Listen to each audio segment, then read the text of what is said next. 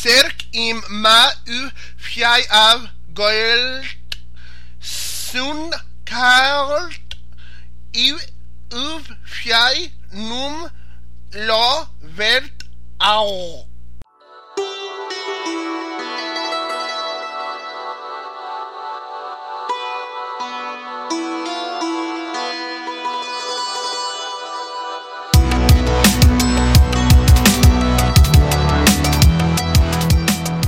Welcome to Conlangery, the podcast about constructed languages and the people who create them. I'm George Corley. With me down the road a ways is William Annis. Hello. And we don't have Mike today. He bowed out. Hopefully he will return for the next one. And so people will have noticed that there was no Conlangery that last month because I got married. Congratulations. So that took up a good chunk of my time, and I wasn't able to arrange for a recording. And George, I don't think you need to apologize for not doing a show because you were getting married. Yes, I was getting married, and I was moving, and all sorts of things. Yes. So no need to apologize. I'm just letting people know what happened. So today we're going to do a mailbag episode because I'm still pretty busy with things, and we just hadn't gotten around to doing research for the next episode. I have here a few emails. We're catching up a little bit on our emails, but we still are, or we will be caught up a little bit with our emails, but we still have some sitting in the inbox. We'd love to get you guys' emails, but realize that it may be months, or I think some of these are from last year before we actually talk about them, unfortunately, because that's just an issue with, the amount of email we get versus what we want to do with when we answer them. So anyway, if we just want to start, we got an email from Cordell. That's what they gave me IPA for, so Cordell or Cordell. And I'm not going to read all of your email, but read the whole thing on the show because it's quite long. But he pointed out a couple of things. First was, he said, I was excited when I saw number 50, the technology of literacy, but I was expecting something much closer to what I heard in 66, cognitive metaphors. Basically saying, he's talking about, so we talked about in that episode things like media and writing materials, writing implements, but he's actually talking about how writing technology affected metaphors, and he recommends this is a book? Paper. Morality and Literacy? It's a paper. Okay, it's a paper. It's on JSTOR, So, he's just recommending this as sort of an idea of, he mentions for a print-based cognitive metaphor, considering linguistics, the term left edge, which refers to like the beginning of a phrase or a sentence or something. Right, a term invented by people whose writing system goes from left to right. Right. That is correct. I'm always curious when I think about the way linguists use left and right, whether Arabic or Israeli linguists do the opposite. I have no idea. In their own languages? That would be an interesting thing. Or the top and the bottom edge if you have a Mongol linguistics tradition. That would be interesting.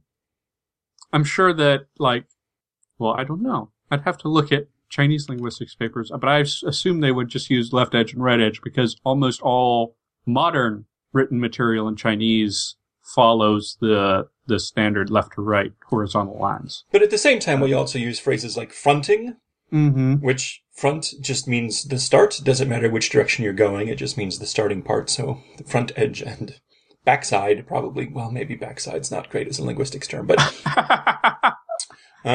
yeah.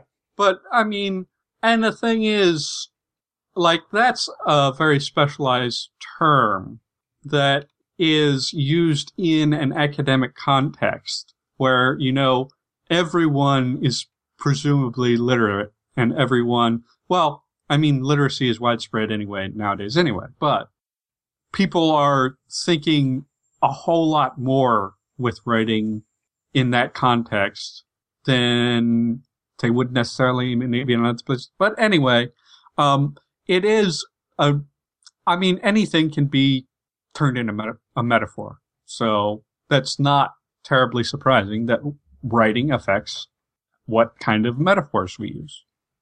And the second thing that I highlighted, he was talking about why do Romans speak received pronunciation? Mainly British. Yeah, British English. And he's blaming Shakespeare because people perform Shakespeare's, stories that are set in Rome and Egypt in British English for reasonable reasons. But I don't know if that's the whole story. It's definitely something that's connected to like a fantasy genre or certain types of historical genres. Yeah, it's a curious thing to me to think about the history of this, because to the average non-upper class, non-traveling person through much of the history of the United States would have no idea what a real British accent would sound like. Yeah, that's true. So something about the people first making movies and radio plays led them to start calling on British pronunciations to communicate a particular kind of message. Yeah.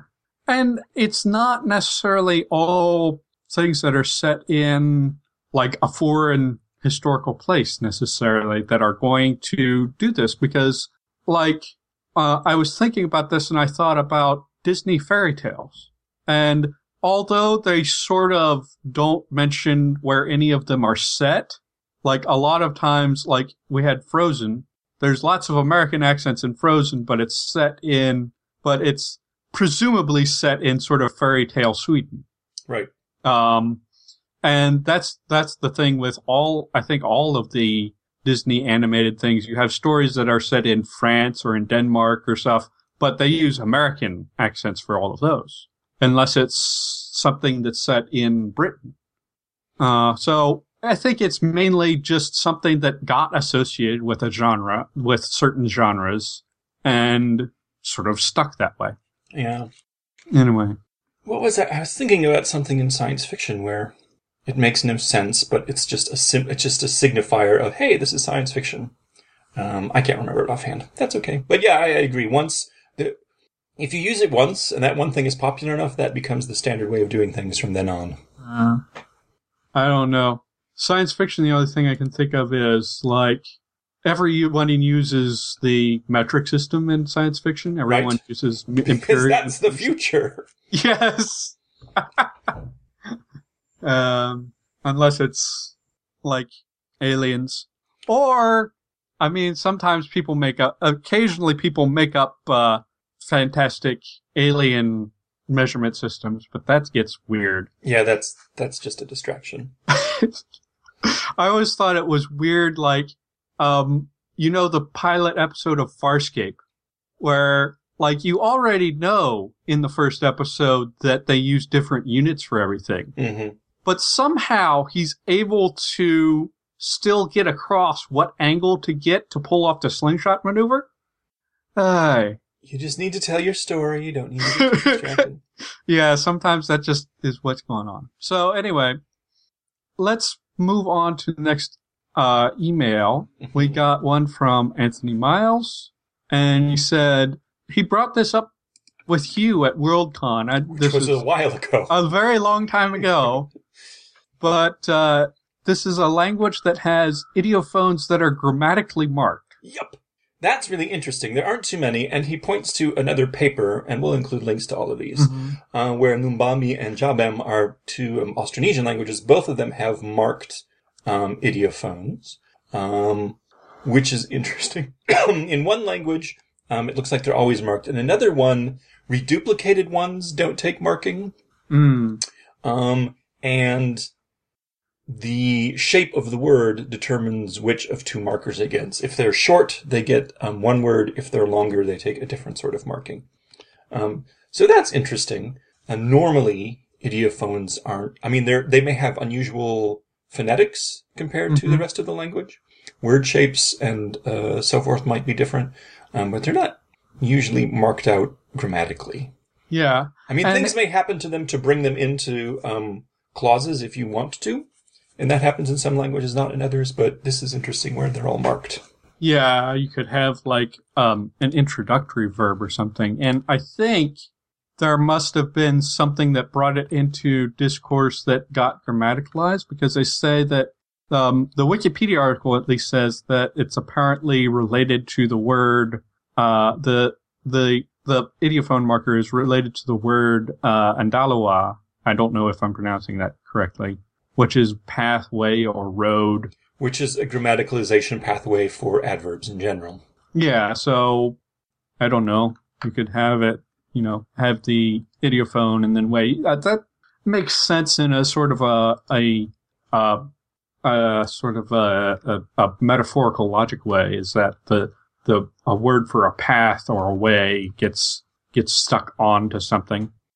So that's interesting. Yep, and we've got links. We'll put those in the show notes. Mm-hmm. We have and we have a link to the blog of a linguist that works on that language too. So that's interesting too. Number 3 from Zelos. So he main thing I wanted to share from this email is he's talking about this site LinguaFX. Have we mentioned this site before? I don't know. It's yet another one of these Conlang wikis. Yep. But that's interesting. We could, maybe we could find some Conlangs to feature in there. So, sure. And apparently there's like a Conlang equivalent to, Wiktionary in there. So. That's useful. That would be an interesting thing to take a look at. Also, he's more high-tech than I am, and he uses Evernote while listening to the podcast. Yeah. To keep notes rather than writing things down on paper, which I'm still likely to tend to do. Yeah. How is he says he listens while walking. How does he use Evernote while he's walking? You can't type and walk?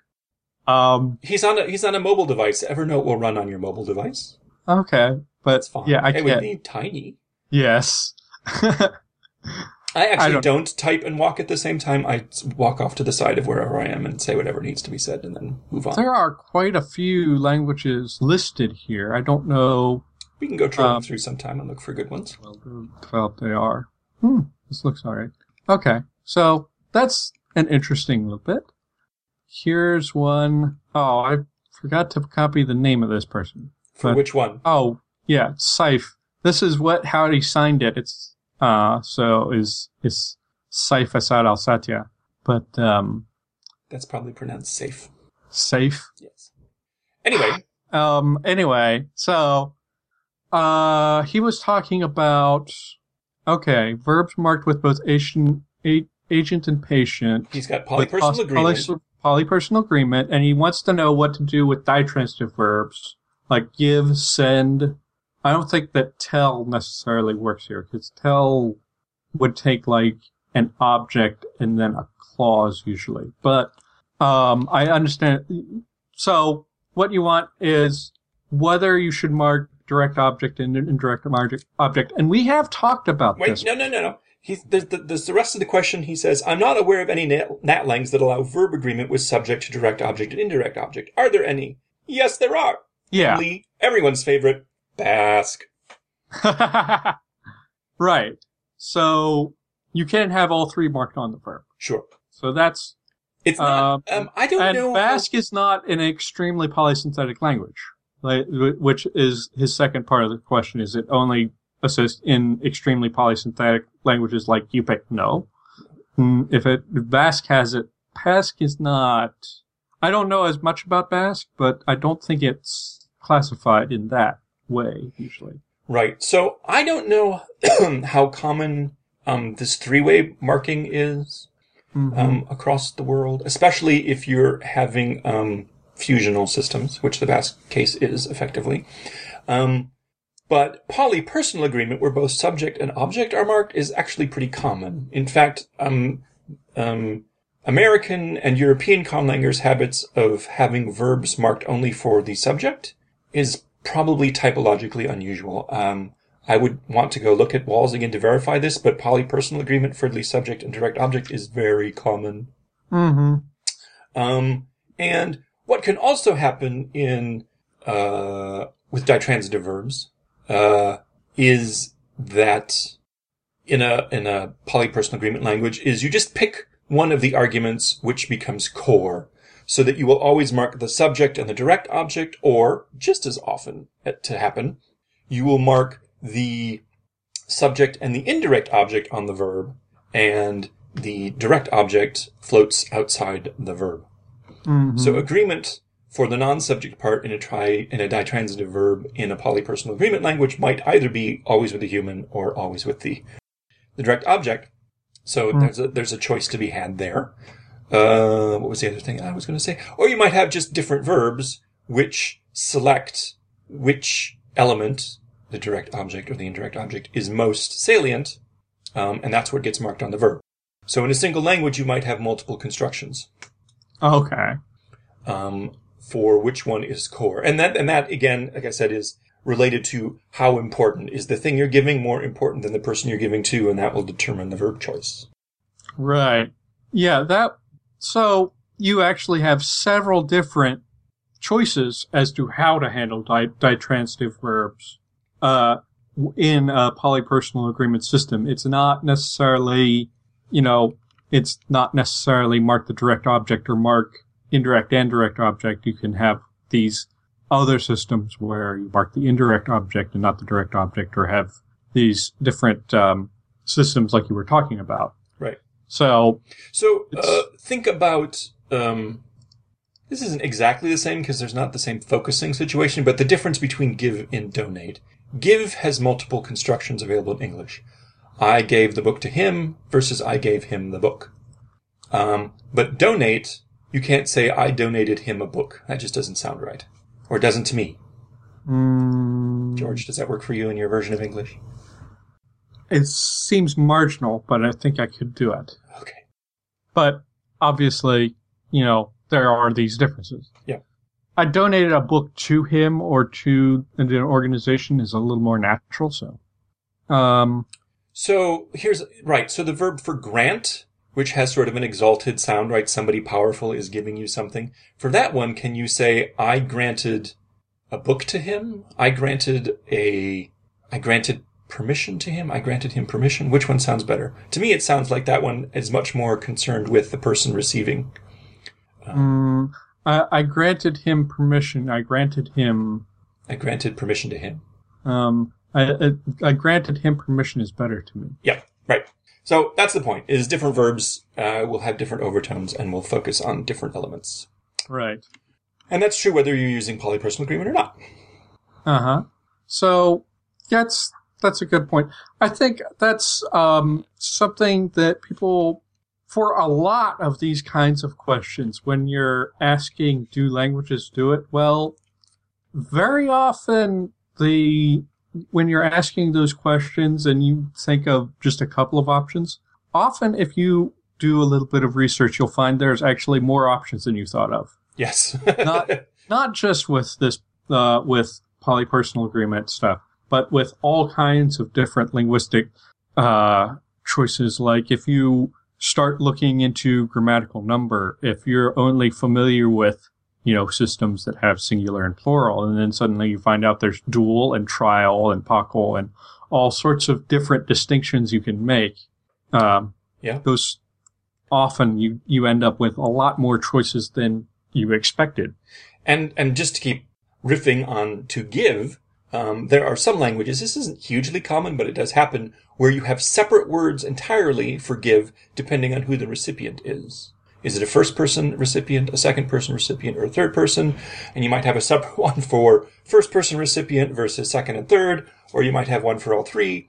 Oh, now that's an interesting thing. Right. So, again, this isn't hugely common, but it does happen in some natural language. And sometimes the verb forms are obviously related in some way, and other times they're completely suppletive. They're completely different stems. That's a new one for me that I've heard. I'm more used to thinking of to give and thinking of semantic divisions of give, such as to give a gift versus to give something else, things like that. But Sure. That's sort of lexical divisions that everybody should be thinking about anyway.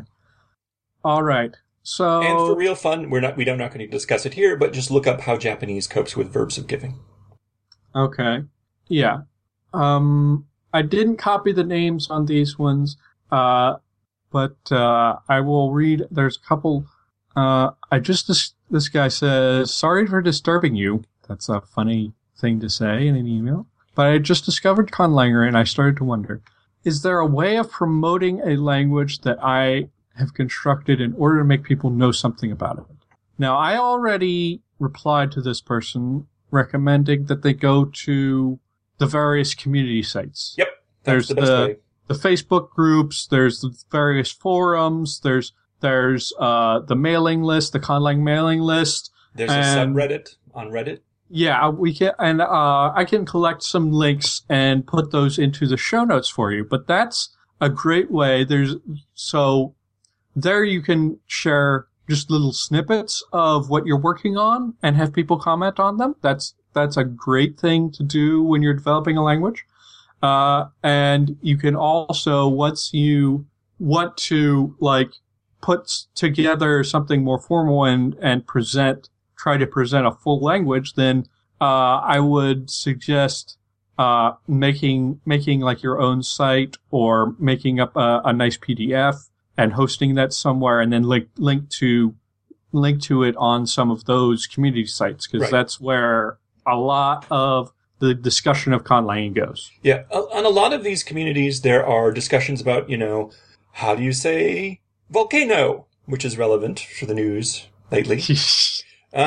Or whatever. And that's a better way. If you are regularly engaged with the community, people are going to be more happy to hear what you have to say, rather than a link to a gigantic PDF saying, here's my language, which for most people is exhausting. And the only time I want to see a giant PDF of an entire language, usually, is, when I'm looking for Conlangs to discuss on the show. Yeah. I mean, you can do that. That's important. But as a promotional tool, that's a little bit exhausting. Being engaged with people, I think, is a better way to get the word out about your language. Yeah, I know. I that's just a suggestion of, where you can put that when you do it, because a lot of people do want to put those big grammars out there. Sure, and absolutely they should, but that's not a great way to advertise the language. But your general sort of getting it into the zeitgeist, is participate in the communities. I don't do it as much as I should. I saw your post on the Facebook group, William, of asking about people's words for volcano. I think I like yours. What it's like, it translates something like mountain that is on fire or something, right? I don't think that's a particularly novel way of constructing that concept, though. No, I don't think so. Like a fire mountain or something like that is pretty common, but I don't know. Just the way that you particularly put it together, I guess part of the grammar of the language. Yeah. This is a short one. Hello, I love what you're doing with this show. I've listened to every show. I just have a question. I remember a while back, William mentioned a language with only 12 verbs, and I was very curious about it. What language is that, and is there any information or grammar on it? So, I misreported how many verbs the language has by an order of magnitude. There are not 12 verbs, there are about 120, which is still pretty darn small. Oh, okay. This was some Papua New Guinea language. Kobon. Kobon? Okay. Kobon. Let me verify that. I could be misremembering the name. I like it because one of the special verbs is to butcher a cassowary. Right. Yes, Kobon. Pronounced. Can you put that into the document? Then sure. Sure. I think there are some. No. There might be other information available online. I don't know. There is of course, the Wikipedia article about which they have stuff. I'll do some digging. I thought that I saw online data elsewhere about this language. Another one that we did is we did a show on Ngala, which is a language of Australia, which has a small number of verb roots. But in both the situation of Kobon and Ngala, what they do is they use noun-verb phrases for lots of meanings that we would consider verbs in English. Mm-hmm. So I always feel a little weird saying that the language only has X number of verbs. It only has 120 or so morphologically marked verbs, but verbal concepts are easily expressed by combining the small number of morphologically marked verbs with nouns for idiomatic senses. Mm-hmm. So it's not hugely exotic, really. It just seems that way. Okay. And the last one? Go ahead. And the last email that we had is just, so he says, I hope you might be able to offer some advice. I'm intrigued by language and I'm fascinated. I'd also like to be able to do some language construction of my own, but I have a problem of not knowing the basic elements of language very well. I can write reasonably well, mostly instinctually. I'm familiar with basic English grammar, just the rules of decent writing, which we're going to get to a little bit. But I listened to some of your podcasts. I'm distraught by the fact that I don't know what things are. And basically he's asking he says, do you have any recommended books or websites that you feel are fundamental and should be on the shelf of anyone interested in language, and especially constructed language? Okay. So, the Language Construction Kit. Yes, that's a very good Mark Rosenfelder's. That's great. He has a print version, which is much expanded, which he self-publishes, so it's cheap. I recommend it highly. I think it's a great overview of some of the possibilities in language. For language construction in general, after you've read the Language Construction Kit, which will introduce to you some of this terminology, you are much better off looking at the grammars and dictionaries of human languages. Right. And ones that are quite different from English. So avoid other European languages. I don't know, except maybe Hungarian and Basque, which are pretty differently organized. And Finnish. So further afield will give you a much better idea of the possibilities available to you. And especially for science fiction and fantasy writers, I recommend that you spend just as much time looking at a good foreign language dictionary as you do looking at the grammar.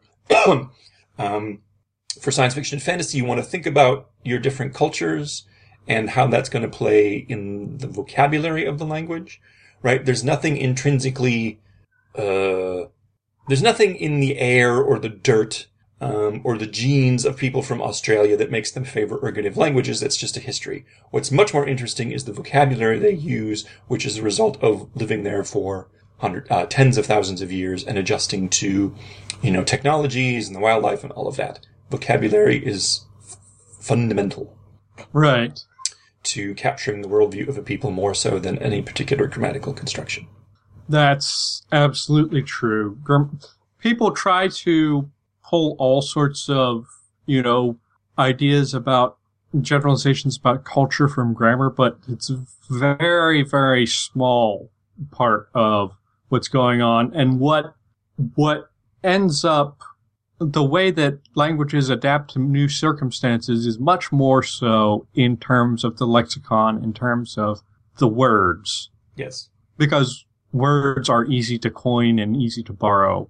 Not that you can't borrow grammar and you can't create grammatical constructions, because that does absolutely happen. But words sort of come in a lot faster and develop in interesting ways, and they're, carrying the semantic meanings.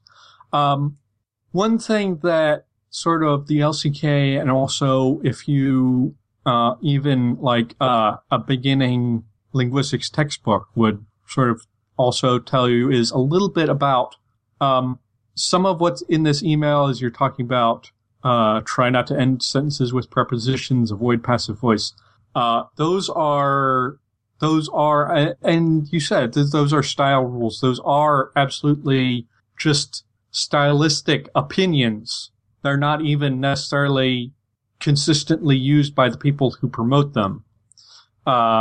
And sort of understanding, that's a longer process to learn about, but the understanding the difference between those sorts of prescriptive rules that English teachers teach you and what linguists actually consider to be quote-unquote grammar is another thing. Right. So, since you have gone to the trouble to listen to the Conlangery podcast and you are interested in creating better languages, this is a little door into linguistics, real linguistics. And in one of the things you mention as one of the rules of decent writing is avoiding the passive voice. That rule is a fantasy, delusional nonsense, BS, invented by some grumpy school marm or don somewhere that has nothing whatsoever at all to do with how the passive works in English. I will include links where you can read about why there's nothing at all wrong, zero wrong, with the passive voice. And in fact, you need to use the passive voice to speak coherently and to emphasize the things that really matter. So, I'm not going to go into that rant here. Jeff Pullum rants better than I do, so we'll just include a link to what he has to say. But there is no reason at all to avoid the passive voice. When you hear English teachers tell you, it's because they're part of a cult and don't know it. And they inculcate all of these poor, defenseless children into a cult that has no meaning at all. Yes. That's, it's just, I don't know. That's just an entirely different subject that's almost sort of beyond what this podcast is about. But it's good to have a review of it once in a while. Yes. So that was all of the emails that I prepared for this installment of our mailbag. And those all come to conlangery@gmail.com. So if you want to send us more feedback, you can send that to us. It's not guaranteed that they'll be on the show or that they'll be on the show in any kind of timely manner. I do read all of them. I occasionally do reply to them. And so you can have some contact with us that way. And, William, did you have any other sort of announcements or anything? Yes, about the time this episode goes live, a new and improved version of the Conlanger's Thesaurus will be available on Fiat Lingua.